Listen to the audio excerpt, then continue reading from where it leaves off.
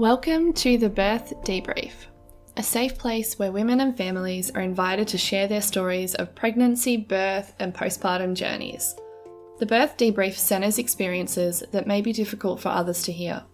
We are lifting the lid on topics that aren't often spoken about: loss, infertility, obstetric violence, birth trauma, discrimination, and so much more. If you are processing any trauma or pain from your parenting and birth experiences, please consider whether listening to these stories may be right for you at this moment in time. In today's episode, I interview Shahnti. Shahnti is a young mum living in Byron with her fiancé, her 5-month-old Henry, and her angel baby Elliot, who would now be 2 years old. Shahnti talks about her 3 pregnancies and her experiences dealing with pregnancy after loss and an unwanted abortion. I really enjoyed speaking with Shahnti as I can see a lot of similarities between her story and mine. It's always so therapeutic to speak to others who have walked the same or similar paths to you, and I hope that this episode brings some of you the same sense of validation and healing.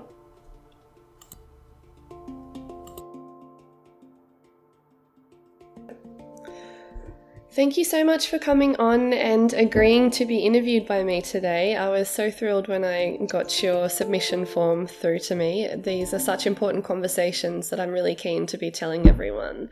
So thank you. And I guess we should start with you introducing yourself and your family and telling me a little bit about yourself and whereabouts you're based at the moment. Thank you for having me. So I'm from Byron Bay, actually. So my name is Shahnti. I'm currently 19 years old, and I have 2 boys, Elliot, who would have been 2 in November, and Henry, who is actually only 5 months today. So how were your pregnancies with your boys? Were they planned or unexpected? You tell me a little bit about your first one. So I've actually been pregnant 3 times. 2 of my pregnancies were planned, but the first one wasn't. Okay. Yeah. So I haven't actually talked about this with a lot of people, but my first pregnancy, I was actually 16 and I was in an incredibly abusive relationship. And so that's obviously how I got pregnant. So about 9 months into the relationship, I got pregnant, and he obviously wanted me to get rid of it, and he was pretty controlling, so I was kind of forced into the situation, which was pretty hard. Yeah, that's terrible.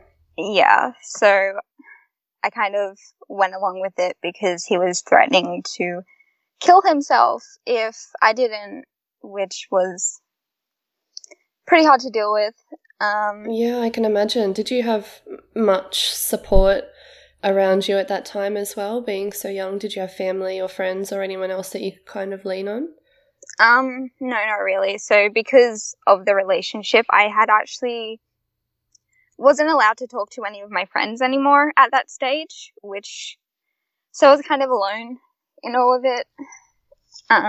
Yeah, that's really hard. Yeah. So as much as I hated having it done though, and obviously it's still really hard to talk about, but without having that happen, I would have never met my fiance and I would have never had my 2 boys. So in a way, I'm kind of glad that I did have it happen because I would have never gotten out of that relationship.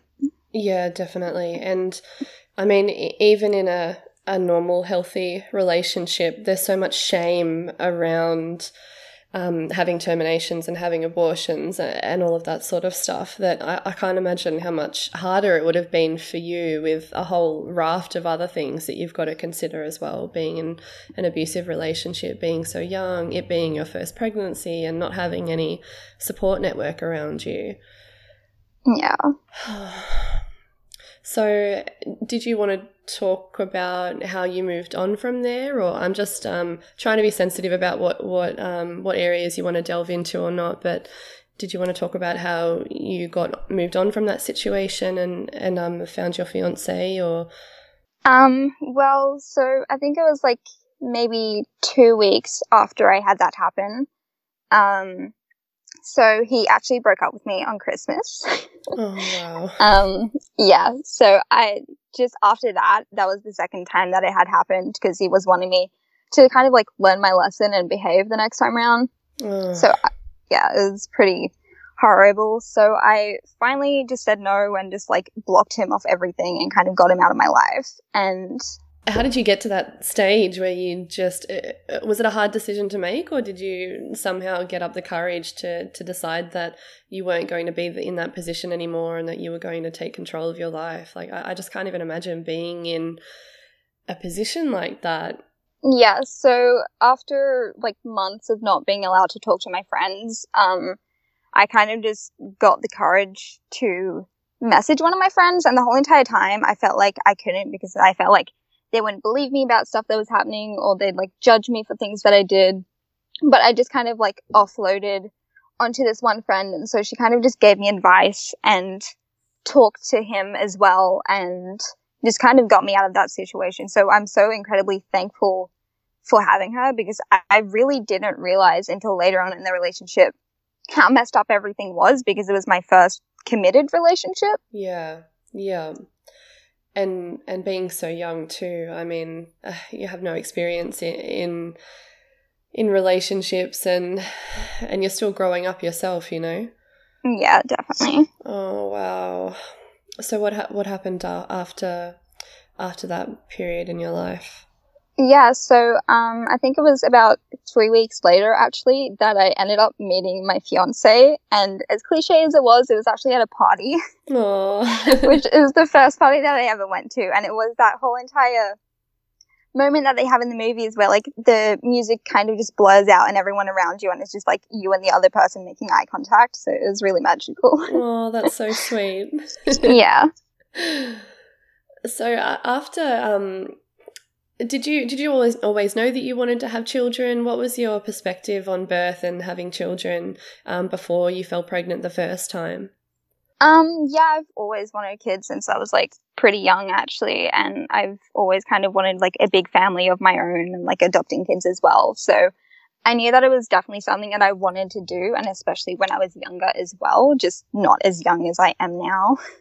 Yeah, definitely. Were you how did you feel when you fell pregnant the first time? I can imagine it must have been like a whole raft of conflicting feelings between being happy and also being scared. And yeah, I was happy that it had happened the first time, but at the same point in time I knew that I wasn't going to be able to be in a situation where I could have kept that baby, and I know that he wouldn't have wanted me to, and there was no way in that mental state that I was in after dealing with all of the stuff that he did that I would have been able to do it by myself. So I kind of just had to, I suppose, make that hard decision that I didn't really want to. Yeah, definitely. And after all of that happened, how did you feel about possibly falling pregnant again, and were you worried that it might affect your parenting journey and birth journeys going forward, or did you kind of just leave that in the past and move on and start afresh? It was really hard when I got pregnant again. It was obviously like constantly on my mind, and it also added extra anxiety to my next pregnancy as well for some reason. Like I just felt like something would go wrong the entire time because it didn't turn out how I wanted it to the last time. At what point into your new relationship with your now fiance did you fall pregnant the second time? So it was actually only 5 months into the relationship that I had gotten pregnant again. Wow. Yeah. Were you excited? Yeah, definitely. It definitely felt like it was like a second chance, and like the universe was saying like you're allowed to have this in some way. So some good karma going your way. Yeah, kind of. So tell me about your pregnancy, your second pregnancy, and your mind frame at the time, and just how your pregnancy went. Yeah, so my mind frame was obviously really happy. However, around 8 weeks, I actually started to have a really big feeling that something just wasn't right, and the pregnancy really just didn't turn out how I wanted it to at all. So I actually didn't even find out until I was pregnant with Henry that at 8 weeks, the heart actually splits into 4 chambers. And I didn't actually have that happen when I was pregnant with Elliot. So did they find that out in a scan or? Yeah, so it was at the anatomy scan, which was around 20 weeks, I think. So at the anatomy scan, we found out that he had a hypoplastic left heart, transpositioning of the great arteries, and a hypoplastic aortic arch. Wow. How did you feel at that point? At that point, it was actually really hard because early on in my pregnancy, I had a lot of people around me telling me that I should have another abortion, and my brother was threatening to kill my fiance because, I was 16 at the time and pregnant again. All of this stuff. And the week before my anatomy scan, I actually had someone message me and tell me that they wished that my baby would die inside of me. Oh my goodness. Yeah. I'm so sorry you went through that.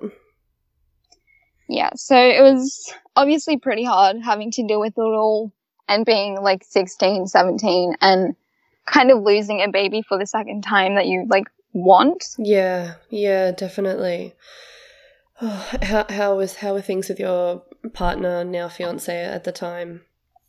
Yeah, it was alright, I guess. It was obviously pretty hard on him as well. I think he was 19 when we found out what was wrong. Oh. Yeah. What happened in your pregnancy after then? What course of action did you guys take? So we were given 3 options when we found out what was wrong with his heart. So the first one was to go full term and have 3 open heart surgeries, and if they survived all of them, then also have a heart transplant. But there was not a lot of certainty with that because most hypoplastic left hearts have at least some part of the left chamber. But Elliot had absolutely no left section. So they weren't really certain that the surgeries would work, and even if they did, he'd only have 60 to 70% oxygen, and he would have brain damage, and he'd help in school, and seizures, and just a giant list.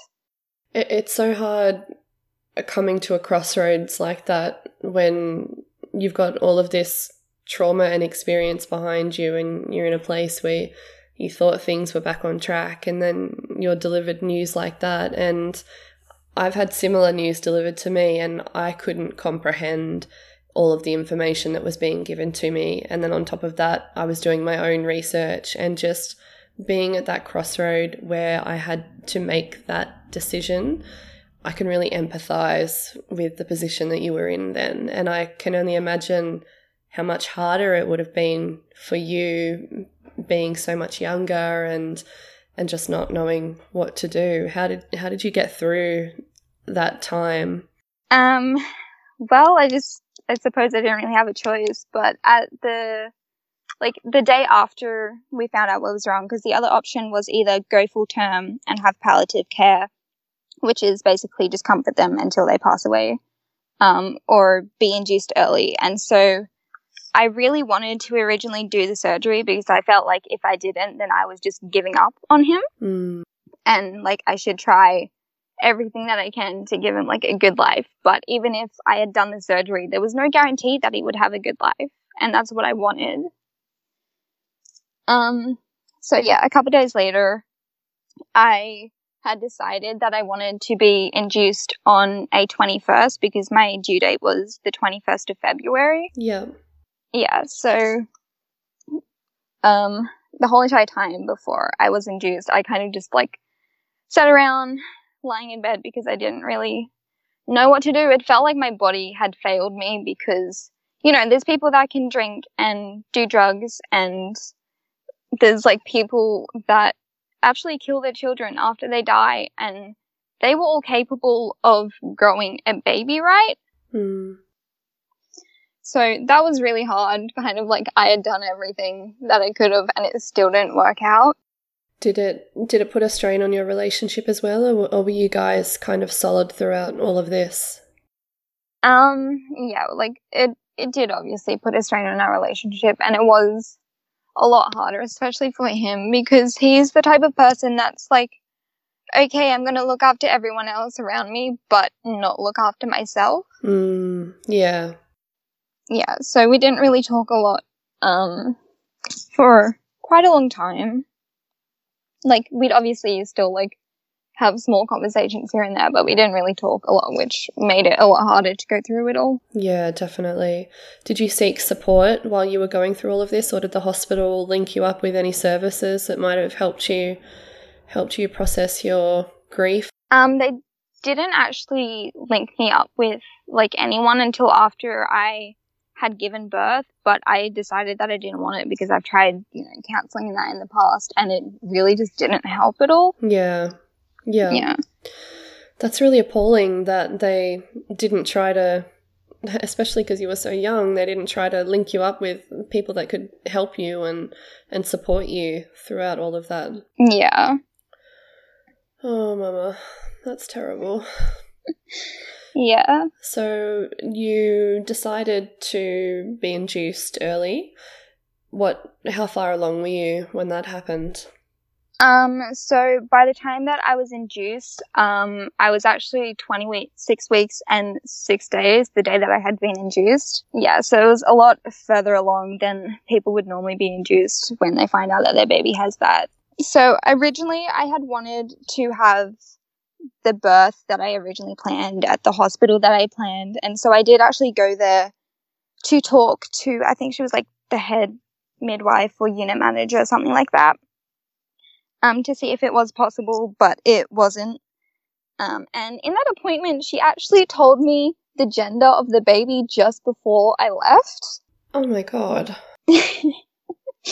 Yeah, so we don't really find out the gender of our babies except for that time around, until they're born. So I really wasn't at all expecting that, but she had said it like it was a question and like she wanted me to confirm that what she had been told was correct. So I was just like, well, I don't know. Oh my God. It's not that difficult to ask a simple question before going into a position like that and just saying, are you finding out the sex of your baby? Just the smallest of mistakes that health professionals make in really sensitive situations like this can have the most profound effects on the woman or the family. Yeah, definitely. I feel like I'm going to be saying this a lot, but I'm sorry that happened to you. Yeah, you probably will be saying it a lot. Elliot's pregnancy was really bad, but then Henry's was just so much worse, and I was honestly surprised at how bad parts of it were. Oh my goodness. Yeah. So it's kind of just downhill from here. I'm just warning you now. That's all right. I'm here for you. Did you want to talk about the induction and the birth process at all, or did you want to? Yeah, I can talk about it. Okay, sure. Well, whatever you're comfortable sharing. Do you understand what would be involved in an induction process? Did you kind of have visibility of what that would involve? Yeah, I did. And obviously because I was only 26, 27 weeks when he was born, I knew that it would take a very long time for my body to go into labor. Yeah, so the day before I was induced, I had to go in and have some tablet. I don't remember what it was for. I think it was for like stomach ulcers or something, but it would also soften your cervix. So I took that, and then the next day I went in, and at 9 in the morning, I think it was, I started I don't remember what the name of the 2 tablets were, but they had to insert them vaginally and put them behind your cervix. Yeah, that's what I had when I was induced with at 20 weeks with our second baby as well. Yeah. I should probably also say they did also want me to get the potassium shot, which would have stopped his heart, but I really just couldn't do that because with everything already going on and then going in and having a potassium shot to stop his heart, I felt like I was the reason that he was dying. So I kind of refused that, and so they didn't really know if he would be born alive or not, especially because of how far along I was. And were they supportive of your choices during this birth? Were they happy to oblige you in your choices? Yeah, definitely. Yeah, the people that looked after me were really lovely and definitely supported all of my choices surrounding everything. Okay, that's really good. That's one good thing. Yeah. So around, I think it was 1 a.m, they decided to stop giving me the tablets for the night because my cervix was still completely closed and hard and really hadn't done anything at all.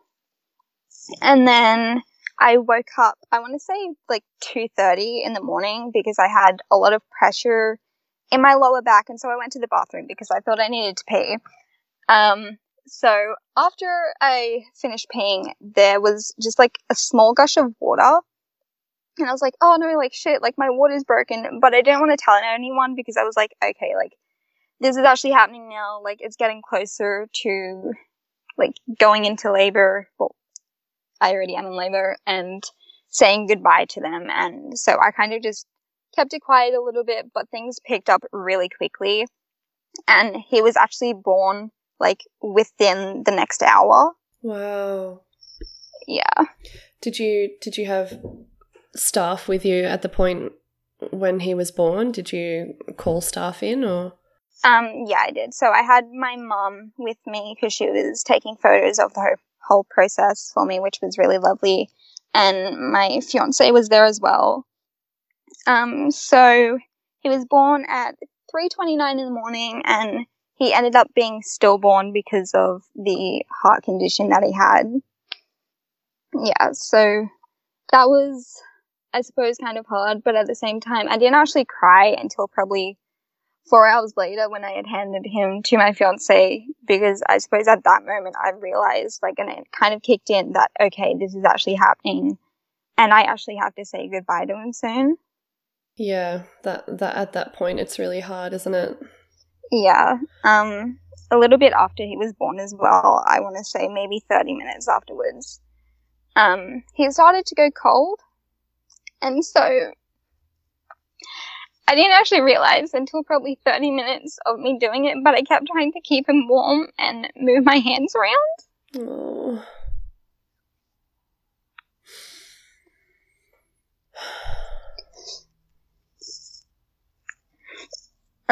So yeah, that was obviously really hard because it's like, I can't keep him warm, you know, like he's died. And that's what you want to do when you're a mum. You want to look after them and you want to keep them warm and do everything possible, but I couldn't do that. Oh, that's so tough. So we stayed at the hospital for 2 nights because I actually ended up with a really high fever from the tablets that they gave me. And so they had to give me like a full round of antibiotics for, I think it was like 24 hours. Wow. Yeah, so that was really annoying having to deal with that on top of losing a child. And then I couldn't leave him at the hospital. Like, it just felt wrong. So we brought him home for 2 nights as well. And then he was picked up. I was going to ask what the process was after the birth, because with my birth, with our second child, it was 19 weeks and 6 days. So technically we were able to take our baby home with us, and I wasn't sure what the process would be for you. Yeah, so before we left the hospital, they had to fill out a whole heap of forms in case we were stopped by police to say, like, yes, we have permission to have, you know, a baby in the car and be taking them home. Yeah. We just running on autopilot at this point, just... Yeah, basically. How was your partner throughout all of this? He actually had to go to work the very next day after he was born. Oh. Yeah, so that was pretty hard for him. I honestly don't really know how he, like, handled that still, and having to go to work and all of it. He's a pretty quiet person, so I suppose he kind of just kept to himself. And yeah, for lots of people, and I don't want to generalize, but at least, especially in my case as well, for lots of men in situations like this, it's harder for them to voice what has happened and admit what has happened, to take the time off work or to explain to people why you can't be certain places or go to certain events and things like that. So they just carry on with normal life and not tell anyone, because it's just easier than having to have those hard and vulnerable conversations. Yeah, definitely. Did you how did you feel after your loss? Did you feel the need to talk to people about it, or did you feel the pressure to kind of sweep it under the rug and not tell anyone about it?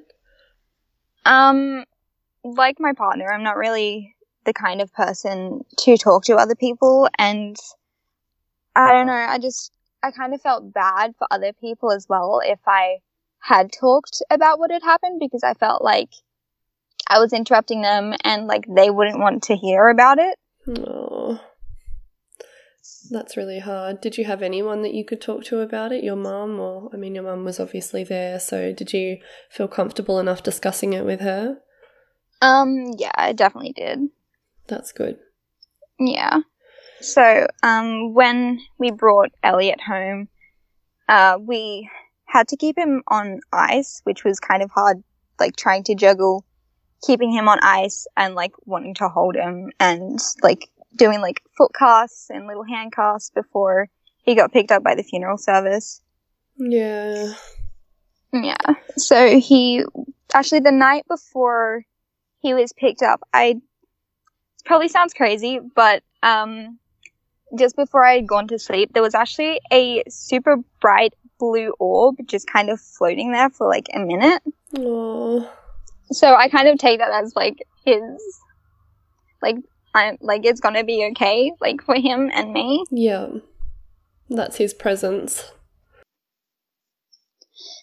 So yeah, I think it was then 6 months after we had lost him, and I kind of started to be able to look at like kids again and pregnant women without getting upset. And so it was at that point that we had decided that we wanted to try and have another baby again. And then last year I actually got a positive on Father's Day. Oh. Yeah, so that was really special. How did you feel heading into another pregnancy? Were you scared? Where was your mind at that point? At that point, I think I was just kind of like, okay, just act like it's not a thing. And then once we have the anatomy scan and know that everything's all right, then I can be happy about it. But once the anatomy scan had happened, I was actually more upset than I was prior. Falling pregnant after having a loss is just, I can't even put into words just every step. Like, it seems like every direction you go and every step you take, there's something else that you need to consider and something else that you need to deal with. Nothing you do is not affected by your previous loss, and it just feels like you're constantly battling new things all the time. I know, it's so hard to kind of just like turn it off and be like, it's like a new pregnancy, and try and not worry about it, because there's always going to be in the back of your mind that absolutely anything can go wrong. Yeah. How did the actual anatomy scan go? So yeah, that was completely fine. We had it at 18 weeks, and then we had to go back again at 23 weeks to have a growth scan and a scan with the cardiologist to kind of just like double check that everything was totally all right. Okay, yeah. And what was where were you planning on birthing for this pregnancy? What mode of care did you decide to go with? Okay, so originally I had decided that I wanted to go to a birthing center, and I had my first appointment with them. But then after we got the scan results back, they had then said that they weren't taking me anymore. And their excuse was that if something were to go wrong, then an actual hospital would be more equipped to handle the situation whilst I was in labor. Yet their policy is, if something goes wrong, then they're going to transport me to another hospital. So that didn't really make sense there. Yeah, so they were just deeming you as high risk. Yeah, but my pregnancy, like all pregnancies, unless it has, a heart defect again, then is completely low risk, and I have the same exact risks as everyone else during labor. Yeah, it's another big thing that not many people know about is once you've experienced a loss, heading into future pregnancies, you're more often than not considered high risk, and it not only affects obviously what's happened to you in the past, but also any pregnancy and birth that you have in the future as well, which is like another roadblock that you need to overcome. Yeah, definitely. So I ended up going to a hospital that was an hour away from me. Wow. Yeah, so there was only one other hospital, like it was either 30 minutes away or an hour. But the one closer to me really isn't the best hospital and is kind of run down and really should be kind of shut down because of how bad it is. Right, so you didn't want to go there. Yeah, so I was like, okay, I'm just going to take the hour drive, even if I'm in labor, I don't really care. Yeah, and they had a shower with two heads and like a giant birth pool and a window like as long as the wall, and it was just a really nice birthing room there that they had as well, which is another reason why I wanted to go there. Yeah, your environment matters so much to your, can really affect where your head's at that point in time. Yeah, because I live so far away though, I wasn't actually allowed to have continuous care, which I really wanted. Yeah.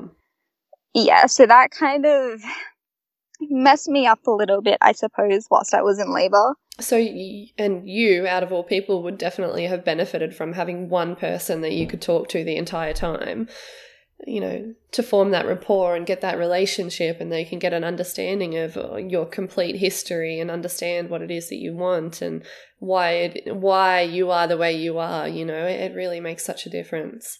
Yeah, half the time that I had my appointments as well, they couldn't even access my file. So every single appointment I had to go in, I had to explain everything that had happened with Elliot, try and recap my entire pregnancy, and then remember questions on top of that. Oh my goodness. I can't believe that.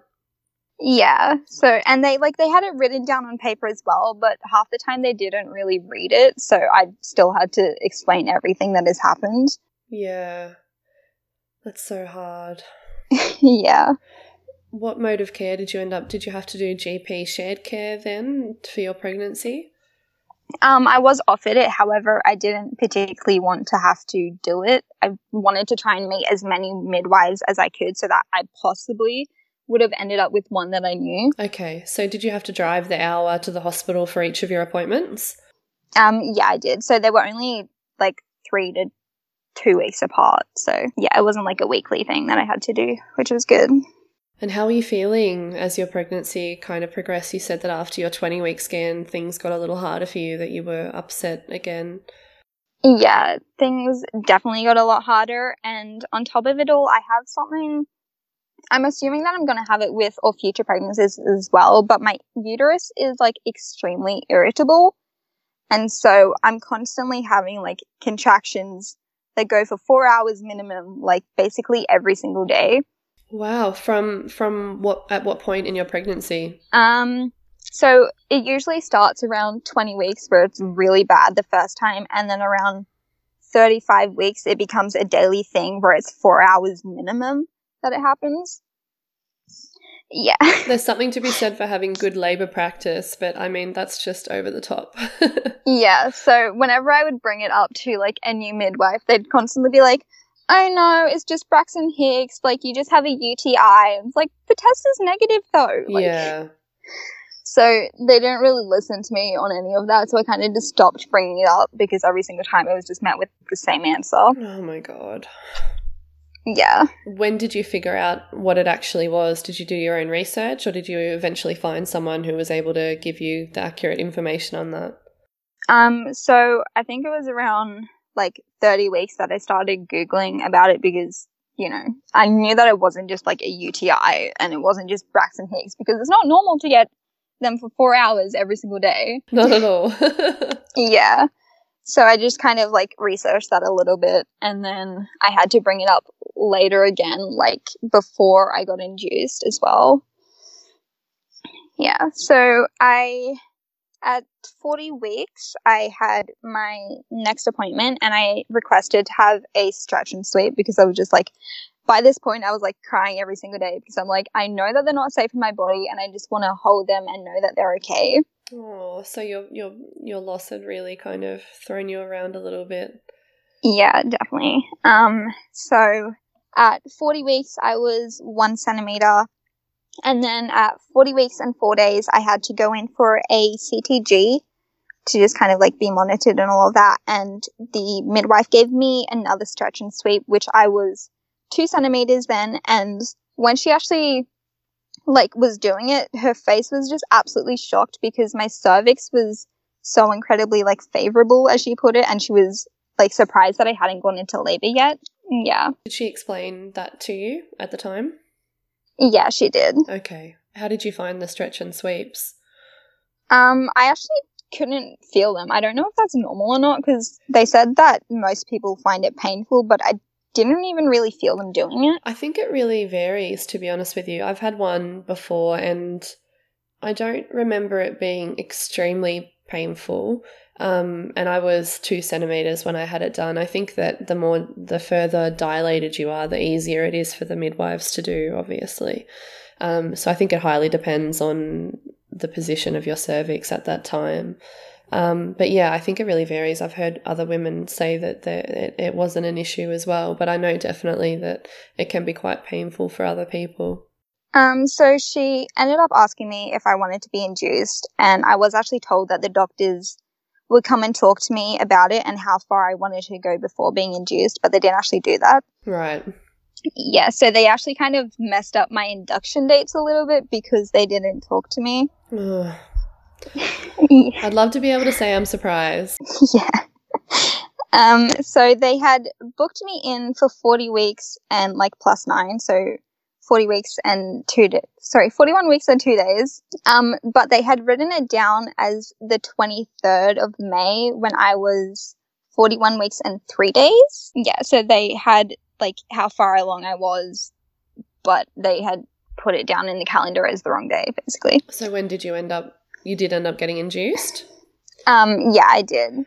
So because I really didn't want to like have the possibility of going into labor on the 21st or 22nd because that's when I was like being induced like with Elliot, and so I knew that that was already going to heighten my anxiety around it all. Yeah, definitely. So when the midwife had come back and explained like, hey, you're set to be induced on the 23rd, I kind of just started to cry. And so she said that I could ring up on the Sunday because this was a Friday and see if there had been any cancellations for induction on the Monday, and then I could feel the spot. Aww. This next part's really bad. So on the Sunday, I ring up, and so I had to explain everything that happened with Elliot once again because it's a new person, and that I was asked to say, like, you know, if there was any free spots on the Monday. And so the midwife who was talking to me proceeds to tell me, there is absolutely no reason for you to be induced until you're 42 weeks. This pregnancy is low risk. Like, it's absolutely wrong for the doctors to do that. And now that you're being induced, you have a possibility to get an infection from your waters rupturing. You're going to need a C-section. You're going to get an epidural because it's going to be too painful. And you're possibly going to have your baby become distressed and pass away. Oh my goodness. I can't believe that. Less than 2 minutes after I told her that my past baby died, and she's like, your baby is possibly gonna die from this as well. Yeah, like she was just labeling every single thing that could go wrong with being induced. Oh my god. What did you say to her?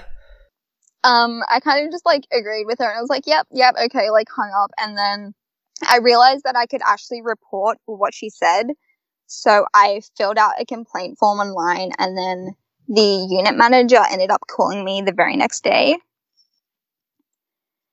So when the unit manager rang up, she had said, like, obviously she hadn't even bothered to look to see who had said it to me. She would just rang me up straight away as soon as she read it. It was just like, I cannot believe they said that to you at all. Yeah. And then she had asked if anybody had booked me in for, like, or asked if I wanted to have another CTG because I was going so far along, but nobody had asked me. Right.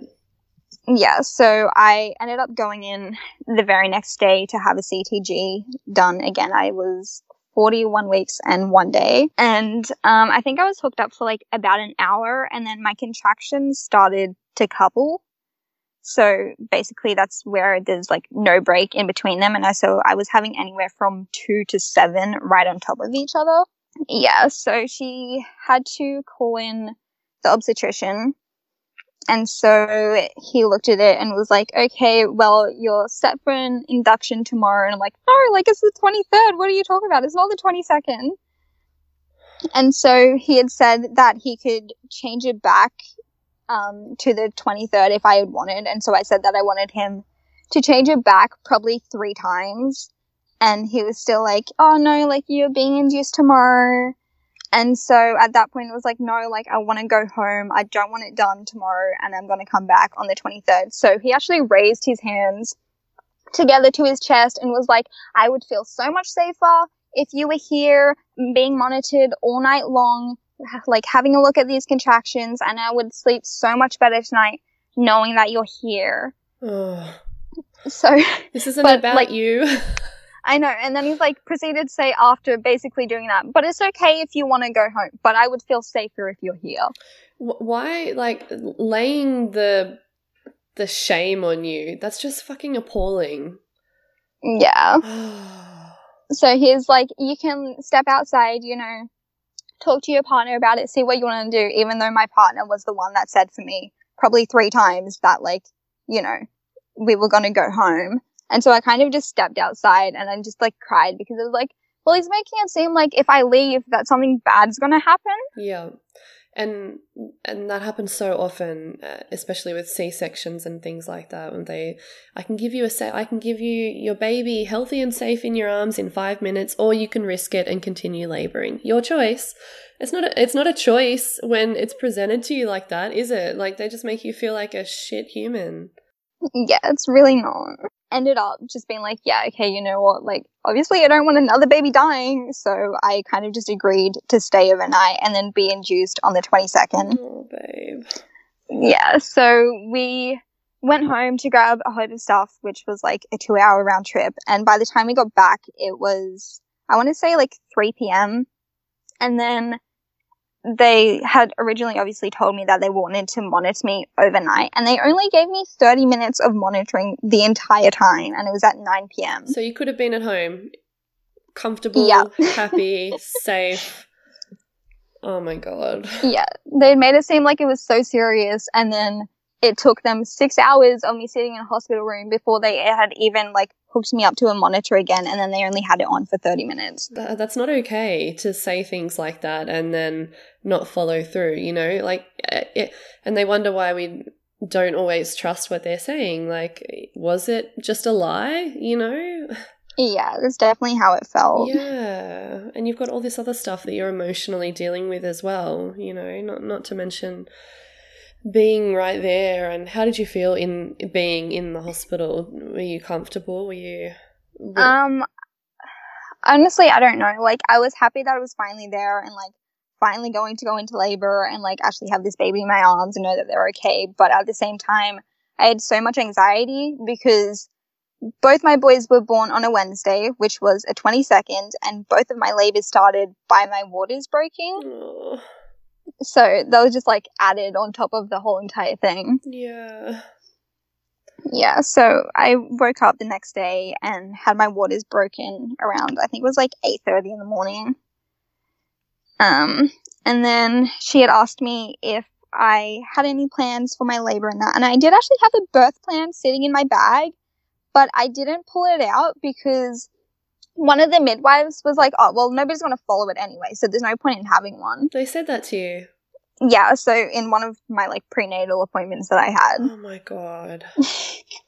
So if I had pulled it out, however, I feel like this entire thing that I'm about to tell you wouldn't have happened. And it was pretty simple birth plan as well. Like, it was just kind of things like, oh, delayed cord clamping, I'd want the vernix left alone, like a water birth, natural, like, and I had actually written out one for if I needed an emergency C-section as well, just because, you know, in case they had to pull me under, I couldn't really have a say in things. The thing is with birth plans, it's not a birth plan, that's just a list of your rights, you know? Like, you're more than entitled to have all of those things.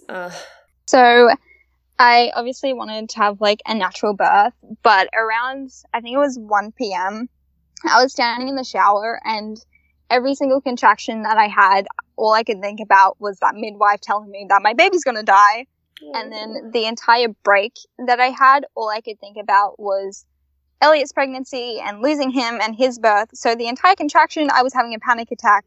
And then the entire 2 to 3 minute break, I was crying. Oh my God. Yeah, so I know that if I had had continuous care, then I would have been able to work through that, because she would have known, like, what to say to me to get me, like, out of that headspace. And my fiance has no idea how to do that. Yeah, definitely. You would have been much better off. Yeah, so I ended up getting the epidural because I knew that as long as that contraction is there and getting worse, my anxiety is only going to get worse over it. Yeah, I often say to people when I'm in the birth space is that your body will take care of itself. It's just your mind that you need to control. And if you keep letting your mind get ahead of you, it just gets harder and harder to catch up, to get into the zone that you need to be in. Yeah, definitely. Did you feel better once you had the epidural? Oh my God, it was like immediate, just like relief with all of the anxiety over everything. And I'm honestly so glad that I had gotten it, because there was no way that I was going to be able to have a natural birth in that situation and like having a panic attack the entire time. Yeah, without the support. That's the thing about aiming for a natural birth. It's less about the physical side and more about the mental side. You just need to have a good support team around you, and you need to have, you know, the right emotional support to be able to achieve that. It's less about what happens in the moment and more about the preparations that you've done beforehand. But with everything that you had coming at you from all different angles, it's no wonder that you couldn't get into that space, you know? Yeah, so when I got the epidural, I was at 5 centimeters. And then, so after I had that, my midwife who was looking after me at the time was like, okay, I'm just going to have a lunch break, and then I'll put the catheter in like after an hour, because you don't really need it straight away. Like, I obviously didn't research what you needed with an epidural because I didn't plan on having one. Yeah. And that's their job to tell you. Yeah. So the midwife who was then looking after me on her break, she walks in and is like, okay, I'm going to give you a catheter now. I'm like, oh no, it's okay. Like, my midwife's going to give it to me when she comes back from her lunch break. And I look up and she's already opened up all the packets and waiting for me. I'm like, oh my God, okay. So I kind of just let her do it anyways. And then it was like, obviously the midwife swap over for the shift change, and around 4:50, the obstetrician that had spoke to me the day before walked in, and he looked at my contractions and he's like, oh, okay, so your contractions are slowing down. Instead of 1 every 3 minutes, they've gone to 1 every 5. I want you to have this Syntocin because, you know, your like body is slowing down and it's not meant to be doing this. Mind you, I didn't actually realize this until last week. Nobody had checked me in 4 hours at this point, but he had told me that, you know, I need to have the Syntocin. And you were having contractions, like consistent contractions. Yeah. At the time, I didn't really understand what he was saying, and so I kind of just let him give it to me. And I did actually question myself, because I was like, okay, well, they didn't want to originally induce me with this because I told them 4 times that I had an irritable uterus, but I actually stopped myself. I was like, okay, well, he already knows this information. He wouldn't be saying that I need to have Syntocin if he knows that it's going to have a bad side effect. Aww. So 10 minutes later, after they had given it to me, both my heart and Henry's heart had gone up to 170. So I think mine was like 90 before or something like that, and his was 140. Yeah, you're running a marathon. Yeah. Oh. So the midwife had to turn it off, and she pumped a whole heap of like fluids through to try and like see if that would help at all, but it didn't. And so at this point in time, I actually felt like I needed to push, but she walked over and was like, okay, the entire doctor team needs to come in and talk to you. So I kind of forgot about that. And I think it was like 8, maybe 9, maybe 10 doctors walk in. And so it's obviously already enough anxiety as it is. And then having all these people there staring at me just made it a lot worse. And it's like, okay, is like something serious about to happen? So they just kind of start like poking me with needles and taking blood and asking me questions and like, is this your first pregnancy? Like, do you have any disorders? Like, all this thing. And then this one doctor had asked me if I had had an EKG before to kind of just like monitor my heart. And I was like, yeah, okay. Like, yeah, I've had one. And so she rips down the thing, like without even telling me, and just starts sticking them everywhere. Yeah, so that was pretty uncomfortable, having like 10 random doctors that I have no idea who they are just staring at me lying on a bed with my boobs out. You're in one of the most vulnerable positions that you will ever be in. Yeah. And asking you questions about previous pregnancies, which are laden with trauma and hard things to talk about. Like, yeah. So I think it was like 30 minutes later, they stopped like doing everything, and one of the doctors had asked to check me because obviously by this point it had been 4.5 hours since anyone had checked me. And so I was fully dilated at that point. I'm also thinking maybe she wanted to check me because if I wasn't, then they might have wanted to give me a C-section. Yeah, that's what I was thinking when you first said that they brought a whole team of doctors in. I thought that that's what was going to be said next. Yeah, so I'm guessing like they would have told me to have that if I wasn't dilated by that point. Did they explain to you when the whole team of doctors walked in, did anyone sit by your side, like any of the midwives or anyone tell you what they were there for or what they were testing for or what they were worried about? All the midwife said to me was, it's because both of your heart rates have gone up to 170. That's all I was told the entire time. Right. So there was no, like, we think it's because of this or this is possibly going to happen. It was just, this is your heart rate. Like, now make up your mind on what, you know, you think's going to happen. Oh. So obviously I started to push because I was fully dilated. And so I think it was like 7 people in the room, only 2 of which I knew. And that was one of the doctors and a midwife. And then there was some random dude standing in the corner the entire time. You didn't know who it was or what they were there for? I have no idea who anyone was. I'm thinking maybe the guy that was standing in the corner the entire time that I was pushing and being stitched up was part of like a resus team or something. I'm not sure. Like, nobody really said a word to me about what was going on except for, you need a push, and, oh my god, the heart rate's gone up to 190 now. So after his heart went up to 190, one of the doctors had said, okay, I'm going to need to give you an episiotomy. And at this point, I'm like, okay, no, I don't want one. And I know if you go on your hands and knees, that it usually happens a lot quicker because of gravity. Yeah. Yeah, so I turned around, which was really incredibly hard because I had an epidural. So I probably looked so stupid trying to do it. Haven't actually watched the birth video yet. Did you have anyone helping you? Did the midwife help you to reposition? Yeah, she did. So I think I was like turned around for like 3 contractions, and then they had me turned back to lie on my back because I was pushing better that way. And then the doctor went ahead and gave me the episiotomy, which I really didn't want. What was the conversation around that? Was it, were you really given a choice? Did you feel like you had a choice or? Absolutely not. All it was that had happened and that I was being told was the heart rate's gone up to 190. We need to give you an episiotomy. And then they turned me back around and she gave me the episiotomy. Oh my God. Yeah, so after that, I think his heart rate was still, like, getting higher as well. And then he was finally born after 33 minutes of pushing. After the episiotomy? Yeah, after the episiotomy. So, was his head crowning when they gave you the episiotomy, or do you know? Yeah, it was. So, I want to say maybe, 5 minutes after I started pushing, he was already crowning. And then his heart rate just kept getting higher. So the entire time that I was actually pushing, because nobody was telling me anything, I was like, okay, I don't want this baby to die like that midwife said, and I don't want a C-section. And they're all just, yelling at me to push, which I obviously was.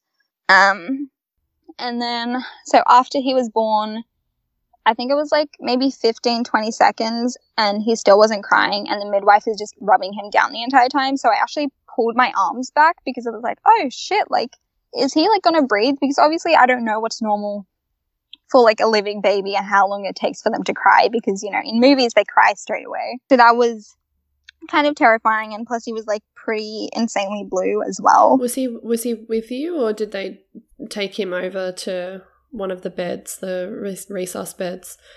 No, like he was with me the entire time. So the midwife was just like kind of rubbing him down with a towel, like whilst he was on top of me to get him to breathe. Yeah. Yeah, so once he started breathing, then she passed him to me. And then the midwife that was actually on my left was like, holy shit, like this baby has to be at least 4 kilos. So he actually ended up being 4.49 kilos, which is 9 pound 14. So obviously nobody expected that, especially because I kind of measured normal the entire time, and I'm incredibly small as well. He was just hiding away. Yeah, definitely.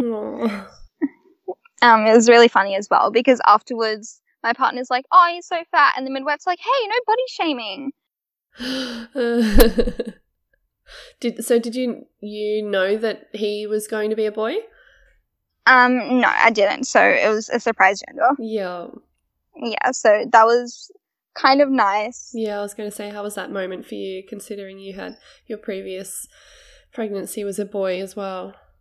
Yeah, no, I did actually want a boy with our rainbow baby, and one of the reasons that I also didn't want to find out with this time around, like my partner really wanted to, but I knew that if I found out it was a boy, my anxiety would have been so much worse. Like, because it's like I would have been comparing everything, and then if I found out that it was a girl, I would have been slightly disappointed. Yeah, I can 100% empathize with you on that. I declined to find out with our rainbow baby as well for the exact same reason, because I thought that I might be disappointed and then I would feel guilty about being disappointed. And as you would know, having a pregnancy after a loss, you're already dealing with so much emotional baggage that I just wanted to kind of protect myself from having to deal with anything else. Yeah. How was that moment when you found out that he was a boy? Oh, it was absolutely amazing, especially having, like, you know, a living baby in your arms for the first time. Yeah, that would have been so emotional. Yeah, and so, like, after they finished stitching me up and all of that, I actually looked over to my right, and my partner was standing there with a box, which obviously had an engagement ring in it. Oh my goodness. Yeah, like, I'm still covered in blood. I'm lying in a puddle of blood and, like, water, and I'm disgusting. And he's like, will you marry me? Oh, that is so sweet. Yeah, so that made it a lot better, obviously. And I actually had told him that he had to wait until I was no longer pregnant so that he could propose to me. So he kind of waited, like, an hour after I had given birth. That's hilarious. Yeah. He would have been a ball of nerves throughout your labor. I mean, not only watching you go through all of that and not really being able to help, but also thinking about proposing to you straight afterwards as well. Yeah. Oh, that's so beautiful. That's the first time I've heard of that. Yeah, the midwife turned around and she's like, oh my god, no, like, do it again so I can take a photo. That's definitely a unique proposal. Yeah. And then, so obviously, like, after I had a shower and cleaned up and all of that, I went to walk back to my room, and the midwife, who was the one originally, like, kind of looking after me because it was her shift, I had overheard her say that she thought it was going to be a shoulder dystocia, if not a full body dystocia. So that was kind of just like, okay, well, I'm glad I didn't know about that whilst I was in labor. Yeah, it's a fine line between, I mean, we want the people that are taking care of us to give us all the information that we need, but only the information that is necessary, you know? Especially for someone in your position who is already suffering from anxiety and all of these other things that have come up from your previous pregnancies. It's a fine line between what you want to know and what's going to help you and what's going to hinder you in the process. Yeah. Oh, how was your postpartum? Or how is your postpartum? It's kind of a mess, really. So the day after I woke up, I actually looked out the window and there was actually a double rainbow, Aww, which was really amazing. that's so sweet. Yeah, definitely wasn't expecting that. Yeah, that's so beautiful. And then I don't know if it was due to the fact that I had the episiotomy because I couldn't be bothered doing the pelvic floor exercises after 35 weeks, or the fact that he was giant, but I actually ended up with a prolapsed bladder. Yeah. Yeah, so originally I was like, okay, maybe this is normal because, you know, everyone always says they can't hold their bladder properly after having kids, but I think it was like 2 weeks postpartum where I could actually feel like something sitting inside my vagina. So it was pretty bad at that point, and I had brought it up at Henry's 1 month appointment, and so the midwife, or I don't really know what she was, like family healthcare nurse, something like that. Like local to you? Yeah, she had kind of like confirmed that that's what it was. Right. See, did you have any information about that while you were pregnant? Did you know that that's something that could happen? Or No, definitely not. Like I knew that it was like a possibility. Say if you like exercise too much after giving birth, you can get something like a prolapsed uterus or whatever, but I didn't realize that that could, you know, kind of just happen from like doing nothing but having all of that happen during labor. Did you get support for that? So I was offered physiotherapy for it, but I was kind of like, I've had enough of people shoving their hand up my vagina. I don't want that every single week now. So true, right? Yeah. So I kind of just declined that and just did the exercises like every single day, and I still have to do them every single day now. Yeah, and you would still have been healing at that point as well. The idea of like anything else going to your vagina at that point is not really nice to think about. Yeah, definitely not. How did you heal from your episiotomy? Yeah, so it was actually pretty alright with the healing. However, I think it was like a week after I had given birth, one of this, like the end of the stitch that was sticking out because it was a continuous one, actually got caught on a pad as I was taking it off and ripped out. Oh. Yeah, so that was pretty painful for about a week whilst that like tiny little hole was healing. Yeah, so that was pretty bad. Oh, that gave me shivers thinking of that. Yeah, it's not something that you would think would happen. Yeah. I tore my stitches with my first child as well, but I was being stupid and exercising too soon after birth, and getting the stitches was the worst part of my birth experience because they didn't wait for the local to sink in and before they started stitching me up, so I felt all of it. Then when I tore them out, my local GP offered to do them again, and I was like, no way, I will heal naturally, thank you. Yeah. How do you feel about your birth experience looking back on it now? Does it all feel like it seem like a bit of a blur to you? Or So the first, I want to say like month and a half after giving birth, it was like, oh yeah, my birth's fine, like nothing went wrong. But then 2 months after giving birth, I'm like, what the fuck happened? Like so much bad shit happened during my pregnancy and like around the induction and whilst I was pushing, and just looking back at it, it kind of makes me upset over it all. Yeah, definitely. It's so far removed from what you were hoping to have with your birth experience. Yeah, it's like I had one thing and I got the complete opposite of what I had wanted. Did you come up against feelings of, at least I've got a healthy baby and a live baby this time? Did that kind of pop up to you at all? Oh yeah, definitely. In the start, I was like, well, at least I have a living baby this time. And then it's just like, no, like I need more than that. That's the bare minimum that we should be achieving. Yeah. A live baby is definitely something that we want to achieve, but it doesn't negate everything else that happens to women in their birth experiences. Yeah, like I would have liked to been able to come out of that like with a living baby and also not more traumatized than my stillbirth. Yeah, definitely. How do you feel about, I know you're still so early on in your postpartum journey with your little baby, but do you think that your birth experience, looking back on it now, affects how you feel about birth in general? And do you think it will have a big impact on you leading into any future pregnancies that you might have?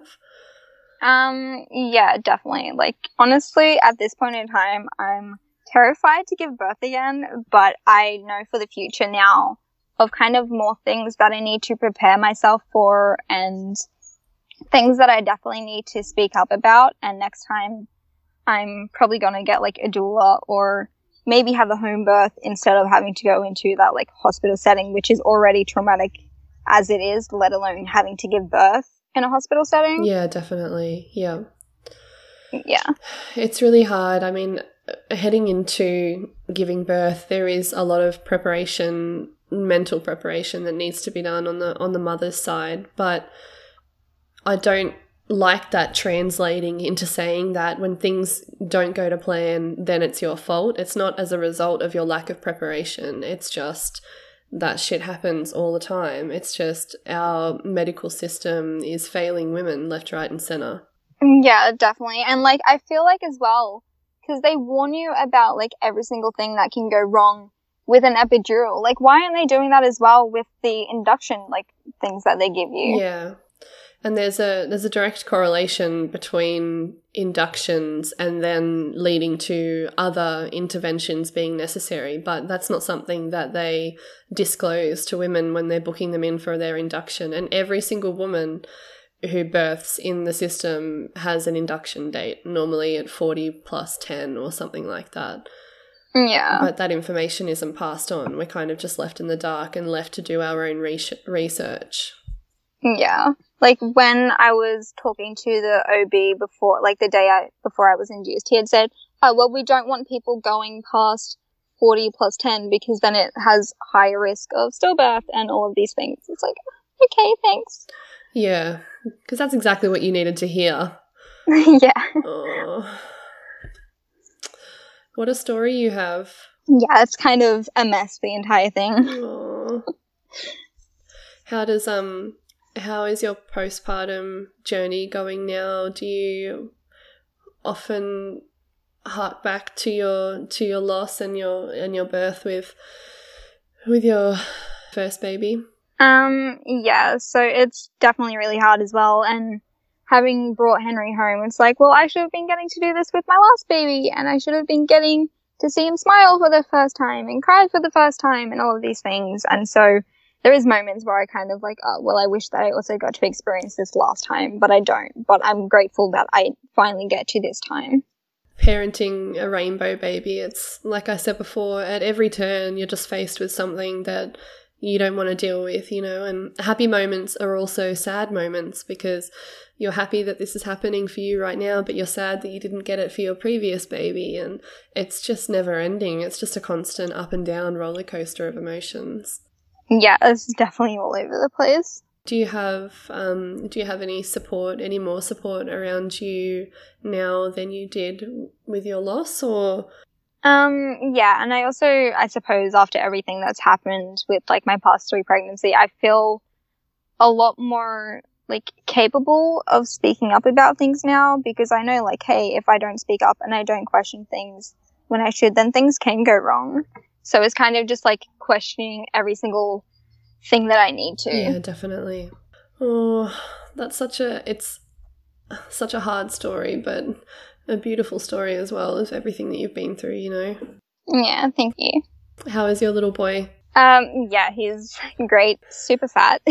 So breastfeeding and everything has gone okay? Yeah, it's been alright. Day 2, he refused to be put down and like go to sleep unless he was sucking on anything. So my nipples ended up bleeding, which wasn't fun. That's painful. Yeah, but apart from that, everything's been really good. So looking back at your hospital birth with him, at any point now, have you thought about possibly reporting any of the things that happened to you that you weren't happy about, or debriefing with somebody from the hospital about what happened, or? So I did obviously report the midwife that was like told me my baby was going to die. Yeah. Did they tell you any repercussions or anything that had happened from that, or when that other head midwife called you? All she had really told me was that she was going to have a meeting with all of the staff and try and work out something for obviously like people that had lost babies, but I don't really know like if that actually went through and what they ended up putting in place for that. When you reached out to me to tell your story, was there one thing out of your whole story that you really wanted to bring awareness to, that you wanted other people to know about? If you want people to focus on one thing of your story, like a bottom line, what would you say that it would be? Question everything that doctors are saying to you and things that they want to give you. Just ask for like, well, is there any side effects? And then take it from there. Don't just take what they originally say to you and be like, okay, this is what needs to happen. I think that it's, given everything that you've been through, it's so amazing that you've got that insight now at such a young age, because it takes some family and some women years and years and years to come to that frame of mind. But it's so important. And I say that all the time, that you need to do your own research. Don't take what they're saying as gospel. Don't take what I'm saying as gospel. You need to trust your gut and go out and research for yourself as well. Yeah. To figure out what you're comfortable with and what you want to do. And you always have a choice in everything that is done to you in the hospital system. Yeah. How are you? I guess I want to ask. Bit of a mess at times, but I suppose that's understandable after everything that's happened. Yeah, definitely. So you're 5 months into your journey with your little man? Yeah, so 5 months today. Oh, that's so beautiful. Yeah, so I suppose like now after everything that's happened, obviously there's those sad parts when you're like, okay, well I should have been doing this last time, but overall, that's kind of getting a lot easier now. I suppose the only thing that's kind of been bugging me is Henry's birth, and I've kind of been looking back to it a lot, and I can't, like, I'm not at that point yet where I can look back and be like, okay, like, I'm happy with what's happened, and, like, I still haven't watched the birth video because, like, I'm scared to watch it. And that's okay. Like, you don't have to get to a place where you're happy about your birth. You can love your baby and still be unhappy about how he entered the world.